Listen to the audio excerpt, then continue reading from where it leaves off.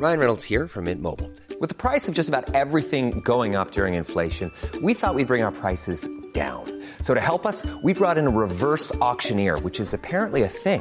Mint Mobile Unlimited Premium Wireless. How to get 30, 30, bit to get 30, bit to get 20, 20, 20, bit to get 20, 20, bit to get 15, 15, 15, 15, just $15 a month?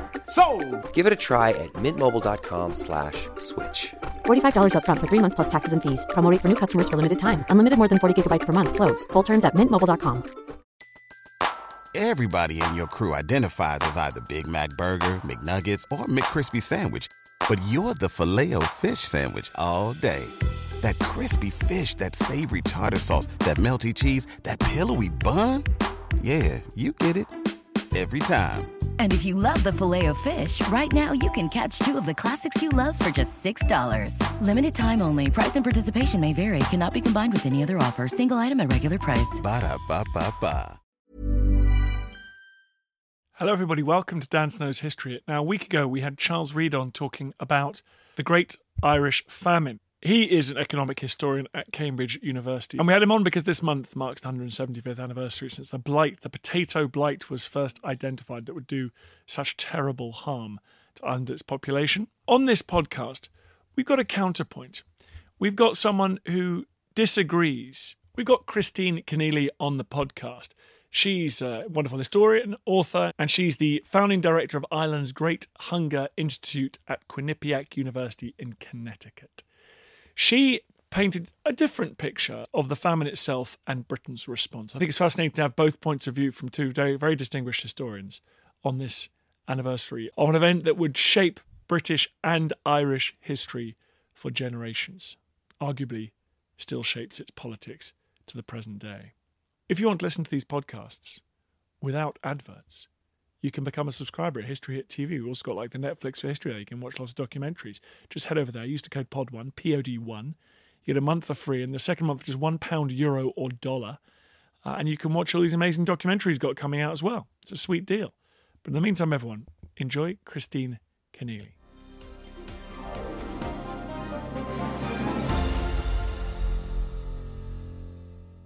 Christine, thank you very much for coming on this podcast.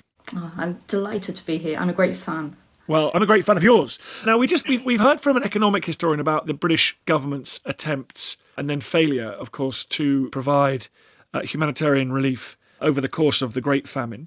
I'd like to talk to you just a bit more about that famine itself and the experience, given it's 175 years since the blight was first identified. Did the harvest fail immediately, or was it a slower process? It's a slower process. And one of the things about the famine which makes it so complicated is it lasts for 7 years. So each year is different. But this year, as you said, is the 175th anniversary of the blight appearing in Ireland. And the blight, it was this new form of disease, and it appeared in Europe. It then was spotted in Kent, the Isle of Wight, and then it came to Ireland. But it came to Ireland relatively late in the harvest in 1845. So it destroyed about 40 to 50% of the crop. What made it unusual was, even though there'd been disease on the potato crop before, never for more than 1 year. So people felt they could survive 1 year. But unfortunately, in 1846, this mysterious blight reappeared and reappeared much earlier in the season, and it destroyed 100% of the crop. 1847, it comes back, it destroys a smaller part of the crop, which gives the British government an opportunity to say, oh, the famine is over. Of course, it wasn't. 1848, the blight comes back and destroys almost all of the crop. So each year is different. Why do we think about Ireland in particular in connection with this catastrophic famine? It was a defining moment in terms of Irish history. The population within the space of 6 years dropped by 25%, which makes it one of the most lethal famines on record in modern history. Because of emigration, it changed the course of world history in many ways. About 80% of people who left Ireland, and 2 million left in the space of 10 years. Most of them went to North America. 1847, a higher number went to Canada than to America. So it really changed North American history. A number went to, especially orphans, went to Australia. So most parts of the world were impacted by the level of emigration. And also, another thing that made it a global crisis, but one of the most uplifting things about it, was that people from all over the world contributed to famine relief, particularly in 1847. The first place to give, this is actually 1845, was Calcutta in India. But all parts of the world gave to Ireland, which is a remarkable story. Why did Ireland suffer? You mentioned it was in Kent, it was in the Isle of Wight. Why did Ireland suffer so dreadfully? So no other country in the world had such a high dependence on potatoes. So when the disease was wiped out, about 50% of the population depended exclusively on potatoes for a subsistence living. But even in places like Belfast, which was regarded as more affluent, which was overwhelmingly Protestant, which was more industrialised, what did the factory workers eat? They ate potatoes. So no part of Ireland escaped from the impact of this potato shortage. But again, I think, yes, the blight came, but Ireland has to be seen in terms of its longer history, its history as a colony of Britain, and over the centuries, the gradual impoverishment of the people, the treatment of the native Irish as second-class citizens, which effectively forced them to depend on this one crop. And the other factor, which is not exclusive to Ireland, but is part of the United Kingdom, the timing was really unfortunate. In the 1830s, there'd been many debates about poverty, what causes poverty, and the conclusion was poverty is the fault of the individual. And in the 1830s, in Britain, there was an amended poor law. In Ireland, it was a new poor law, and it was very much introduced with the idea of punishing people who were poor, and also trying to bring about change within Ireland. So the famine comes on the back of all of these debates, which have concluded that Irish people are poor because they're lazy. And then for some in Britain, there was the extra layer of not only are they lazy, they're Catholic, and this is bad. Let's talk about the poor law first. This was a primitive form of welfare. Ireland was covered by the poor law, was it? To some extent it was punitive, but it was also flexible. So England and Wales were governed by one poor law, Scotland was slightly different. But people could get relief either in their own houses or they could go into a workhouse. Of course, people chose to stay in their own homes if they could. In the 1830s, the British government was very exercised by the whole idea of poverty, the growth of population, urbanisation, some social disorder, etc. So there were all these debates about the nature of poverty. And the whole Malthusian concept of poor people breeding too much, and again, concept of they're lazy. So there were all these debates going on. And in 1834, that led to a change in the poor law, which made it slightly harsher. Then the British government turned its attention to Ireland, which had no system of poor relief. And so they put an Englishman in charge, of course, George Nichols, who was very much devotee of the new, more stringent approach to relieving poverty. So he came to Ireland, he sort of did this tour very quickly around Ireland, and he said, yes, the English poor law is suited to Ireland, which nobody in Ireland believed it was.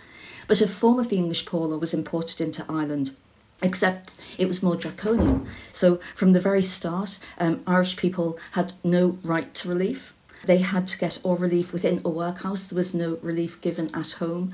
And the law of settlement was established in the English, Welsh and Scottish poor laws, but no similar residency requirement was in the Irish poor law. But when this really becomes significant is at the height of the famine, when some Irish people who couldn't afford to go to North America sought relief in Britain. But because of the British laws of residency, they were not eligible to receive relief, despite the so-called Act of Union, despite there being a United Kingdom. And so thousands of Irish people were literally deported back to Ireland during the famine years. Now, you have read the sources and read all the accounts of what those famine years were like. How bad did it get in the parts of Ireland where the entire harvest failed? Of course, again, you're coming back to some of the British press. They insisted things were exaggerated. But people who went and who were eyewitnesses, and we have many eyewitnesses who were disinterested eyewitnesses. So some English Quakers went to the most remote parts of Ireland, Erris in County Mayo, and they all agreed that words were not adequate to describe the suffering.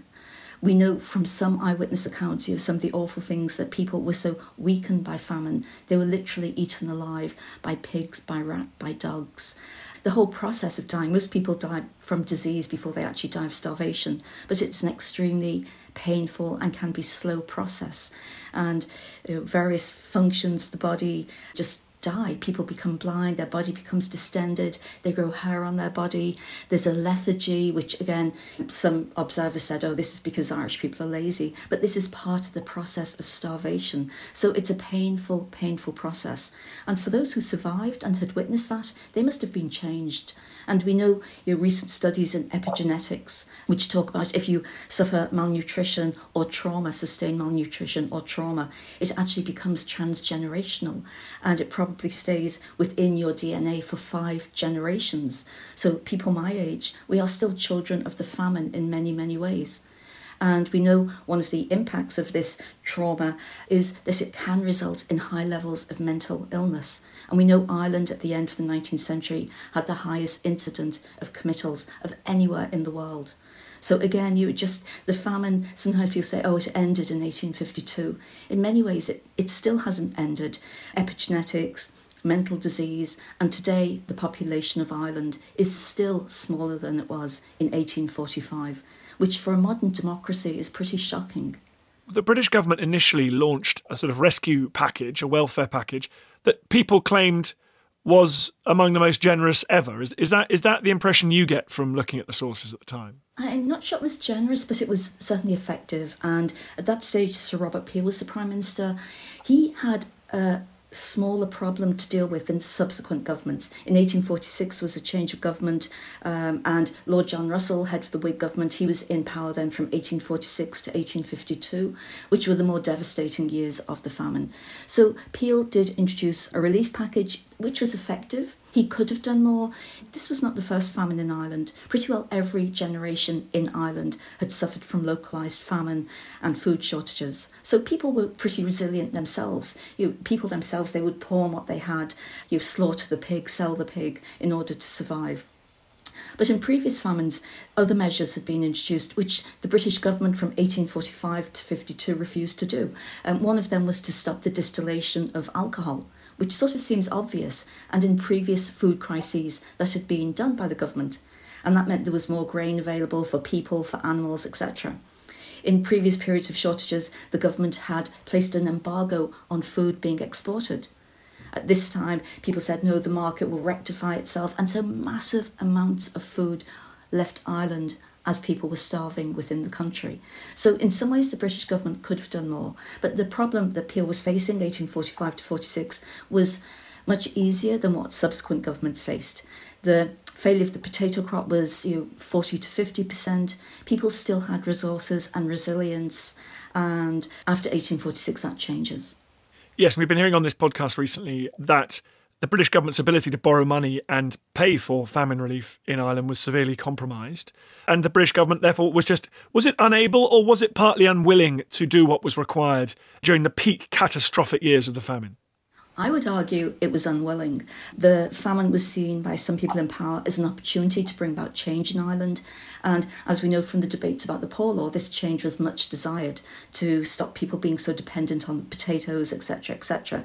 So in one way, it was seen as maybe a good thing. In fact, the census report of 1851 said, even though the population has dropped so dramatically, we feel some good will come of this calamity. So people in high places were saying that. But to me, what really is very telling about the government's willingness to save lives is in 1846, the government introduced public works, which meant that people who were starving had to work 6 days a week, 10 hours a day on hard physical labour, which served no purpose except to act as a test of destitution. And 1846, 1847 was the coldest winter on record for 100 years. It snowed as late as April 1847. So people who'd pawned their shoes, their cloaks, etc. were working in these terrible conditions, and mortality increased immediately. So because of the failure of the public works, they were bureaucratic, they were expensive, and they failed anyway to save lives. In the summer of 1847, the British government, for the first time and the only time, actually gave people free food.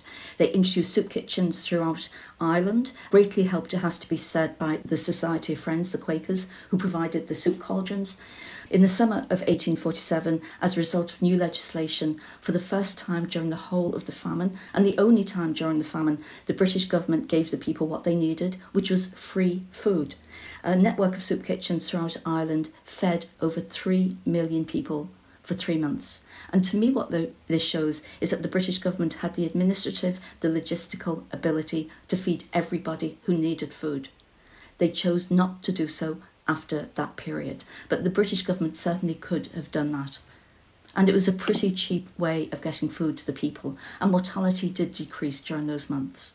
Does the catastrophe deepen when the British government tries to switch the taxation burden onto the Irish taxpayers themselves? The Temporary Relief Act, the Soup Kitchen Act as it's called, operated in the summer of 1847. It was to be a temporary measure, and it was so the British government could make changes to the poor law, because essentially after the end of summer they wanted all relief to come from Irish resources, from Irish tax. And so the poor law was the perfect mechanism, because the country was divided into poor law unions, and each poor law union was self-financing. So this was a way of throwing the whole tax burden for famine relief on Irish taxpayers. Again, to me, this brings into question what was the meaning of the United Kingdom if, at the time of this great distress, Ireland was to be separated. But this really did put a great burden on landlords, even benign landlords, and there were some who for 2 years had given rent abatement and helped their tenants. Now, some of them said, the Marquis of Sligo said, I have no choice now but to evict, because now it is a question of my survival. So the change to poor law relief in the autumn of 1847 really was a mistake, and people died, people emigrated. But this was combined with the British government really washing its hands by saying, well, the famine is over, the harvest, the blight wasn't that bad this year, so Irish people should and can depend upon themselves. And one of the arguments, and we use these words, we hear these words this day, if we keep on helping Ireland, this will just happen again, and we'll create this culture of dependency. We have to use this as a lesson. And some people who were very high in government, very influential civil servants, used the providentialist argument. They said, God has sent this blight, and so we shouldn't interfere too much by giving too much relief. So all these arguments were marshalled against the Irish in their hour of need. So the impression that the British government was, although one of the most advanced in the world, was just unable to borrow enough money to execute the massive relief required by this gigantic natural disaster. You think it was more, there were political considerations there as well. This was not a matter of practicality and logistics. I think the British government had the resources. This was the wealthiest government which had untold resources throughout the British Empire. We know there was a bumper harvest in India. Australia was offering to send goods across. And the British government wasn't acting in a disinterested, benevolent way. The money it was giving to Ireland was a loan. So all this money it was sending to Ireland, 80% of it was given as a loan, which even as the famine was unfolding, had to be repaid. So people were under tremendous stress within Ireland. And again, this is the British government. It had umpteen resources, as we know, and there are parallels today. A few years later, the British government fought the Crimean War. It found £64 million to fight the Crimean War. It found £10 million to finance the famine, £8 million of which was a loan. A few years earlier, they'd found £20 million to pay the slave owners for the ending of slavery. So those resources were available. The British government chose not to avail of them. There is, in fact, a magic money tree. What did the famine mean in terms of Ireland and in terms of Irish politics and nationalism in the century that followed? It changes Irish nationalism. Irish nationalism was actually at a peak in the 1840s. Daniel O'Connell's repeal movement, 1846 at the height of the famine, that split into Old Ireland and Young Ireland, which meant Irish nationalism then was weakened at the height of the famine. The export of so many people, if I can put it that way, or the exile of so many people, took Irish nationalism overseas, especially to North America, and North America became a centre of the next wave of Irish nationalism, which was much more militant, which is associated with Fenianism. But Irish nationalism really oscillated in the post-famine years between constitutional nationalism, as advocated by Daniel O'Connell, and more militant nationalism, as advocated by supporters of Fenianism. So Irish nationalism became international as a result of that. At home, the population just kept declining, so people looked to overseas for financial support and other support. But what it did for Irish nationalists, it was the ultimate proof of British dislike and misrule of Ireland. And so in many ways it did become a watershed in the nationalist movement. Thank you very much indeed. What is your latest book? Let's tell everybody what it is. Well, I have two out this year, and one is an edited collection, but it's on Irish famines before and after the Great Hunger. So I think that's something, we need to see the famine in context of other famines in Ireland. And again, why are there so many famines in Ireland, in India, which are part of this great British Empire? So that came out, and there's 20 chapters in that by different famine experts. And then my latest research is actually on the abolition movement. I've moved away a bit from the famine, and I've just brought out a book on 10 black abolitionists who visited Ireland between 1790 and 1860, including Frederick Douglass, and who were given a really warm welcome. So that's my latest project. It's absolutely fascinating, and thank you very much indeed for coming on the podcast. Oh, it's my honour. Thank you so much.